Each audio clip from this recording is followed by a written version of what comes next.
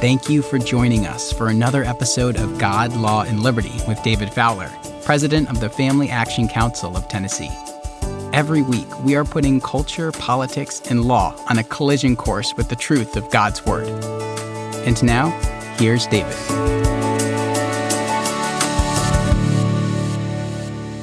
Welcome to this week's episode of God, Law, and Liberty. And as with every week, I'm delighted to have you join with me. And I hope today is particularly helpful as what I want to do, perhaps even starting a new little short series here, is connect some biblical theology that we've covered in the last year to testimony that was offered last week in the Tennessee House of Representatives supportive of transgender ideology. I have a lot of folks, Christian and non-Christian alike, who say to me they don't understand transgenderism, this transgender ideology that just defies common sense, that if you just look at our bodies, how can you ever think that a male could be a female or vice versa or be non-binary? But I'm going to tell you right now that it makes perfect sense apart from the two fundamental doctrines on which the whole of Christianity rests. I'll get to those two doctrines in a minute, but I want to discuss first the importance of laying this doctrinal groundwork for understanding this testimony and what's going on in this transgender movement and in the law. You know, we often today don't like to focus on doctrine or dogmatics. It's said that doctrine divides, but that's actually its purpose, is to divide the truth from error. We have to know, according to the Scripture, how to rightly divide the word of truth. So that means we have to establish what is true, what we call our doctrines, our dogmatics, so that we can distinguish between the truth and falsehood. And when we understand the doctrines that I'm going to cover today and probably next week, it will serve a couple of very important purposes. The first of which is that it will affirm to you the rationality of the narrative found in Scripture. Or, putting it the other way around, it helps us understand why it is that even so many non-Christians think transgenderism is irrational or illogical, it's contrary to common sense. And they don't know it, but by their bewilderment, they are actually affirming the truth of the biblical narrative, which is the gospel from beginning to end. And that leads to the second reason laying this doctrinal groundwork is so important.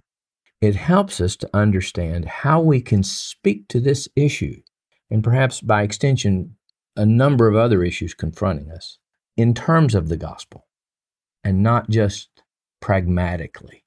I have found that most who speak to this issue today, in connection with transgenderism and legislation on the topic, do not speak in biblical categories, as I discussed last week, but they approach the matter pragmatically. What can be said or done that will get the legislation passed and, if they're really forward-thinking, might allow us to uphold it in federal court. Now, maybe I can come back to this later point in a future episode. But I believe there's a very legalistic, non-gospel of grace spirit behind this pragmatic approach.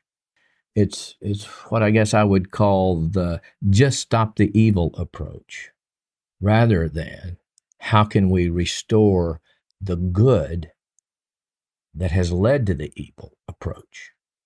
And it's the restoration of the good that's actually at the heart of the gospel, to reconcile all things back to Christ, from whom all of creation flows. And it's for the sake of the gospel that we find, I think, a third reason for laying this doctrinal foundation. The last few mornings, I've been reading and praying through the first 3 chapters of 1 Corinthians again. I've been thinking a lot about those first 3 chapters in 1 Corinthians and the first 4 chapters in 2 Corinthians the last couple of years. But as I was praying through and reading them again the last few days, it dawned on me in a fresher and deeper way that if we cannot approach engagement in law and policy in a gospel-driven and gospel-informed way that allows us to find a fundamental enjoyment in God in that engagement, rather than frustration and discouragement and despair and anger, then we may have been going about our engagement wrong. Now, today I'm not going to go into why I believe that's so. But for you who are earnest in knowing more about that possibility, let me suggest that you consider the scope of the words all things that we find in 1 Corinthians 3, verses 21 through 23, and in 1 Timothy 6:17. I'll repeat those verses. 1 Corinthians 3, 21 through 23, and 1 Timothy 6:17. So, with all that as an introduction for today, and most likely going into next week, perhaps the next 2 weeks, let me get to the persons who spoke in favor of transgenderism. Now, in these speakers, the audio clips you're going to hear, one of them you will see identified herself as a Christian minister, and what you're going to see is the practical consequence of denying the two fundamental doctrines on which Christianity rests.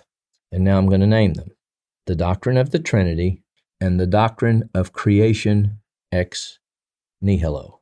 And they're important in that order. Or perhaps speaking more charitably of these witnesses, particularly the one who professed to be a Christian, you will see the practical consequences of not understanding these doctrines or their application to life and to law. So I'm going to play these audio clips, but I'm not going to comment on them really today. I'm going to reserve comment and elaboration until next week.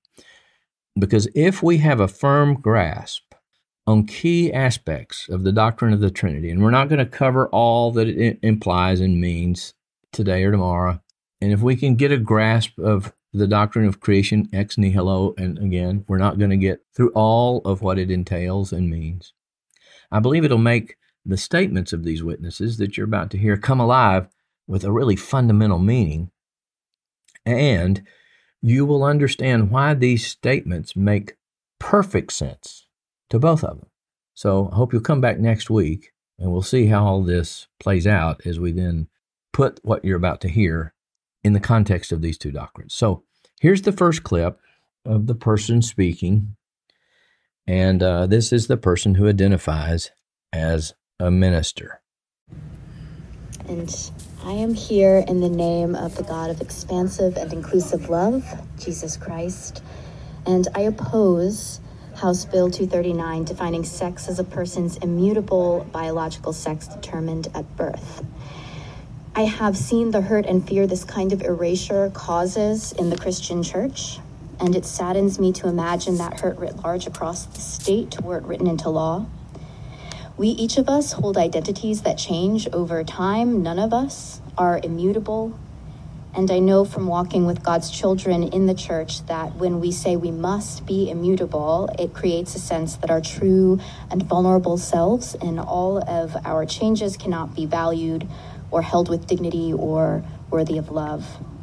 I've seen this harmful interpretation drive folks out of the place where they are supposed to come and know they inherently belong in all of who they are and in all of the ways that they are becoming. Now, the second clip is of a lawyer from the ACLU.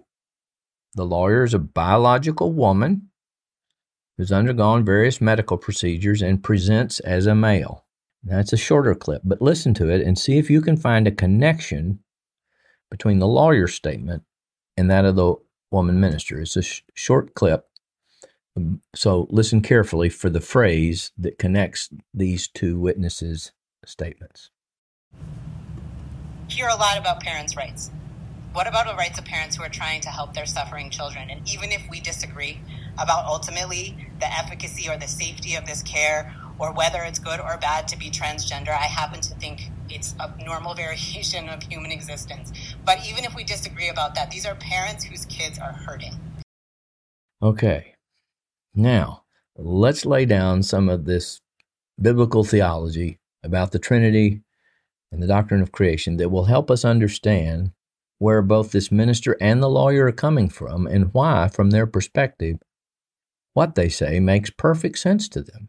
And with respect to the minister, over the rest of today, and perhaps certainly for next week, we'll begin to understand how erosion within evangelicalism on these two fundamental doctrines made possible not only the minister's view, this view expressed by a believer in Jesus, but that of the ACLU lawyer.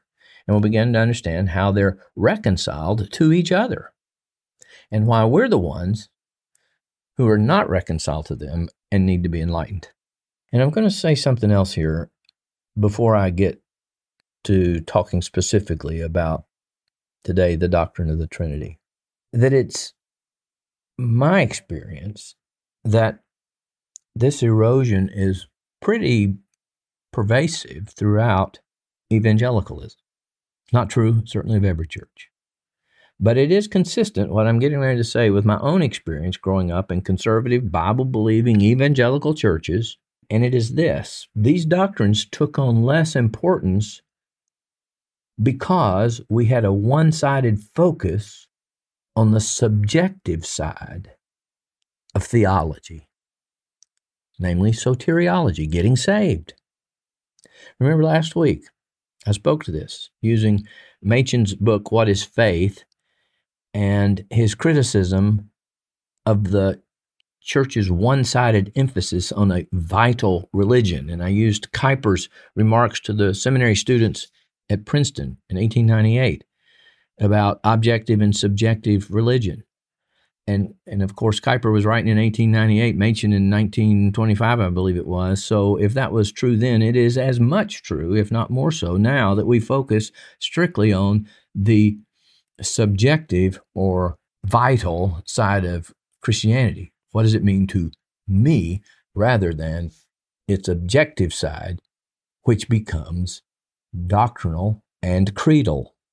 It's also my experience, after literally growing up in evangelical churches, that there's not much emphasis or exhortation to study or think very deeply.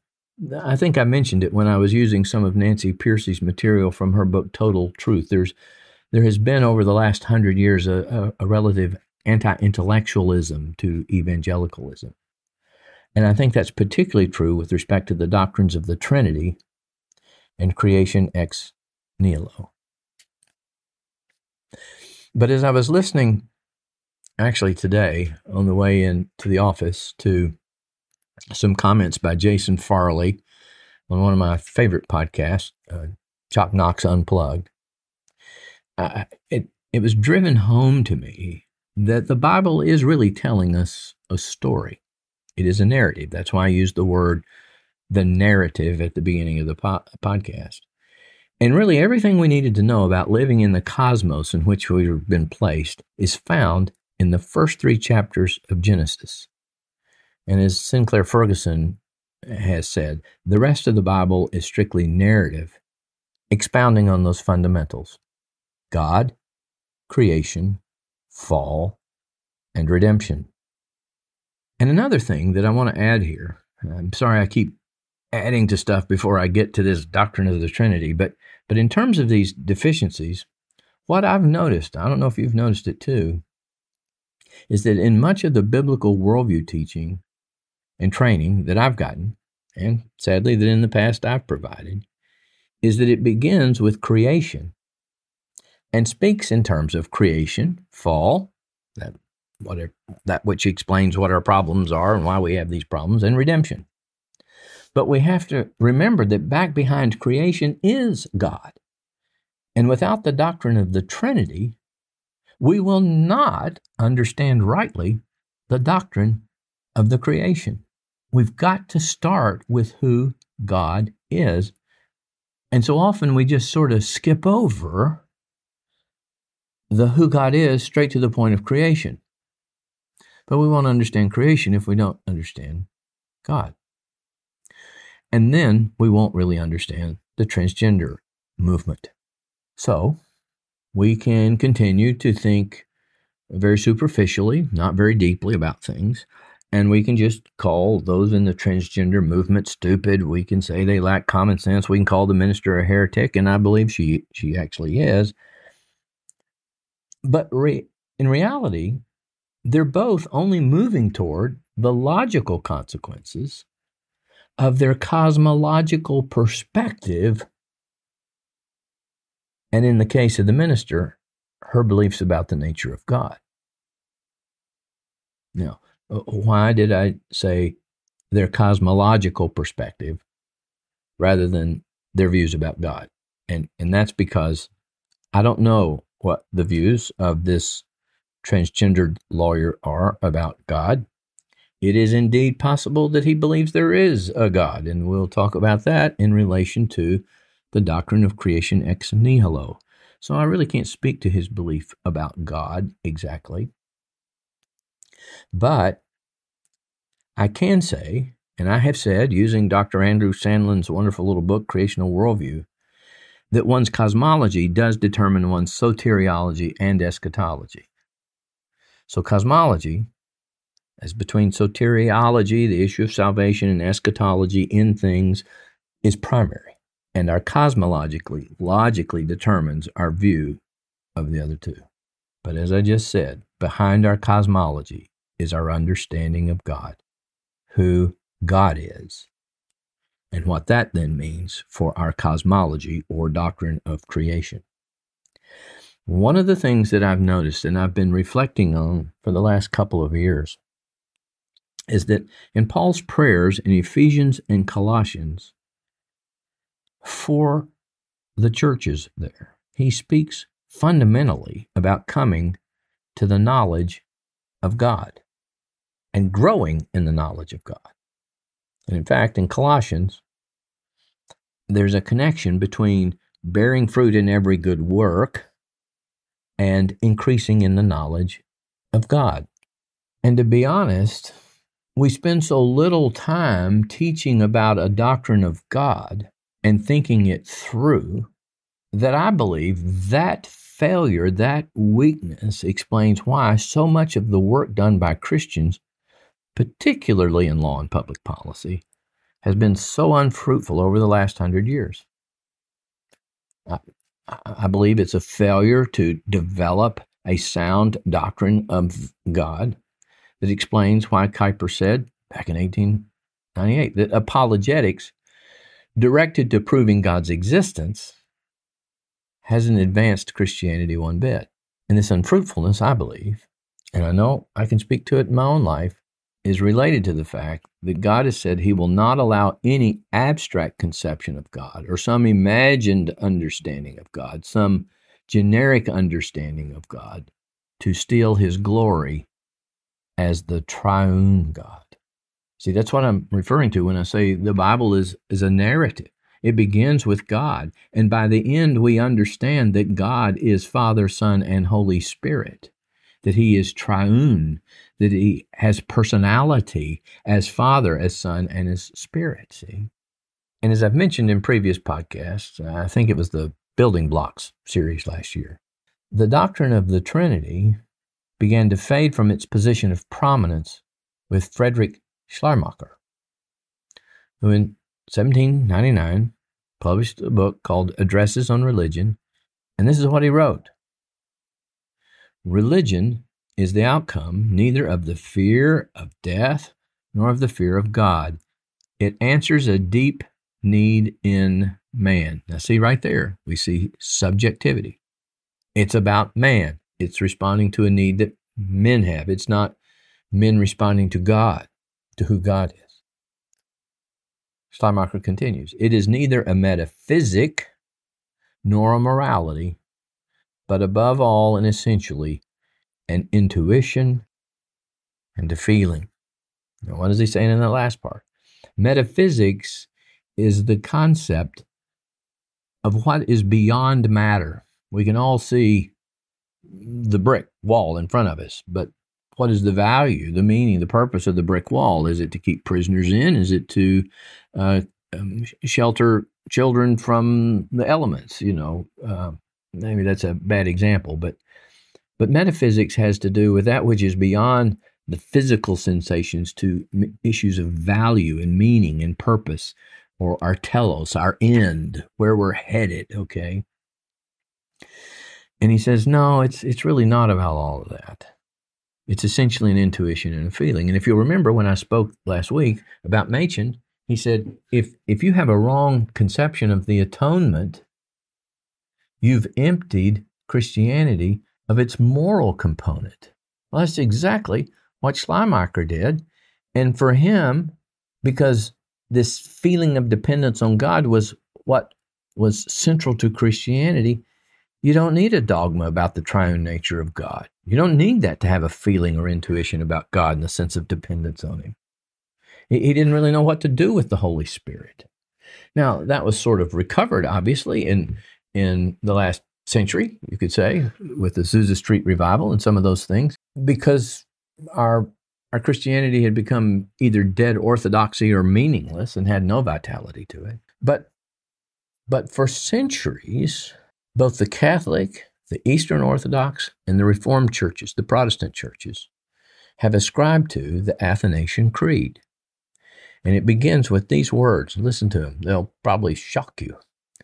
Whoever will be saved, before all things, it is necessary that he hold to the Catholic view of faith. Now, Catholic there is referring to the universal view of the church, not Catholicism as a, I guess you'd say, denomination, okay? He said they must hold to, it is necessary for you to be saved, to hold to the Catholic view of the faith. And it continues, and the Catholic faith is this, that we worship one God in Trinity, and Trinity in unity. Now today, that would sound outrageous, even to many evangelicals. You mean you can't be saved if you don't believe in the doctrine of the Trinity. But I believe that reaction is only because too often the content of our faith, what Machen was trying to address, has become empty. Just believe this person named Jesus died for your sins and you're good to go. Well, I mean, there are other people who've died, right? They've come back to life. We have stories, in bookshelves about those people. But did they save anybody? Was their death and resurrection of any salvific importance to anybody? Absolutely not. So you may be good to go in the sense of being ready to grow in your knowledge of God. But you're not good to go as in, well, that's done. I got my baptismal card and I'm going to heaven. I mean, that's really just what the Apostle Paul says of the Hebrews who had the law and the sacrifices. They thought they were good to go too. And God destroyed their form and manner of worship and it's never returned. But let me proceed and get back to this doctrine of the Trinity and its primacy. It may be more accurate to say, not that belief in the doctrine of the Trinity is necessary to salvation, but the doctrine of the Trinity is behind and makes salvation possible. Without it, it's like what Paul said about if there's no resurrection of the dead. If there's not, you're still in your sins. Eat and drink, for tomorrow we die. If God is not triune, then you're still in your sins, and go eat and drink, for tomorrow you die. Now, one may not understand the doctrine of the Trinity at the time one comes to faith, but if progress is to be made in the Christian life, then learning about the doctrine of the Trinity and coming to love the triune nature of God is essential in growth and sanctification and holiness and longing to be in the presence of Christ. And I've seen that in my own life.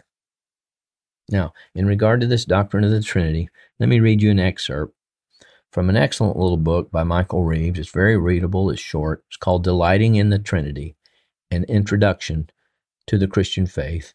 And this is where we'll end for this week. But I hope you will find this very helpful.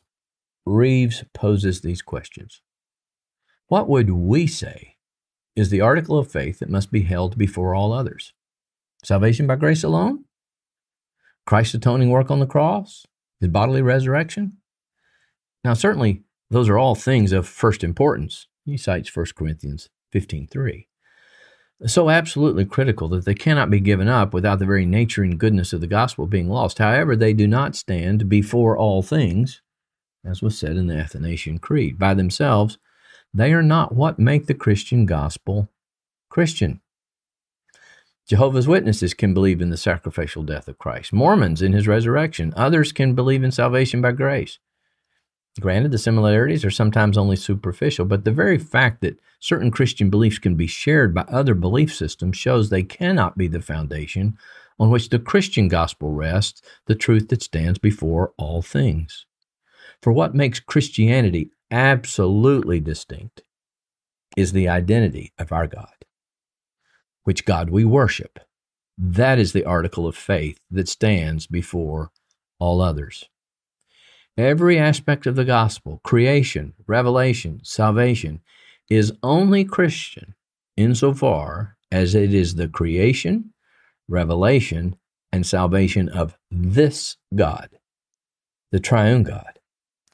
I could believe in the death of a man called Jesus. I could believe in his bodily resurrection. I could even believe in his salvation by grace alone. But if I do not believe in this God, then quite simply, I'm not a Christian. And so, because the Christian God is triune, the Trinity is the governing center of all Christian belief, the truth that shapes and beautifies all others.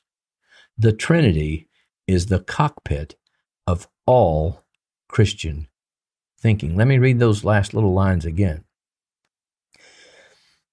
The Trinity is the governing center of all Christian belief, the truth that shapes and beautifies all others.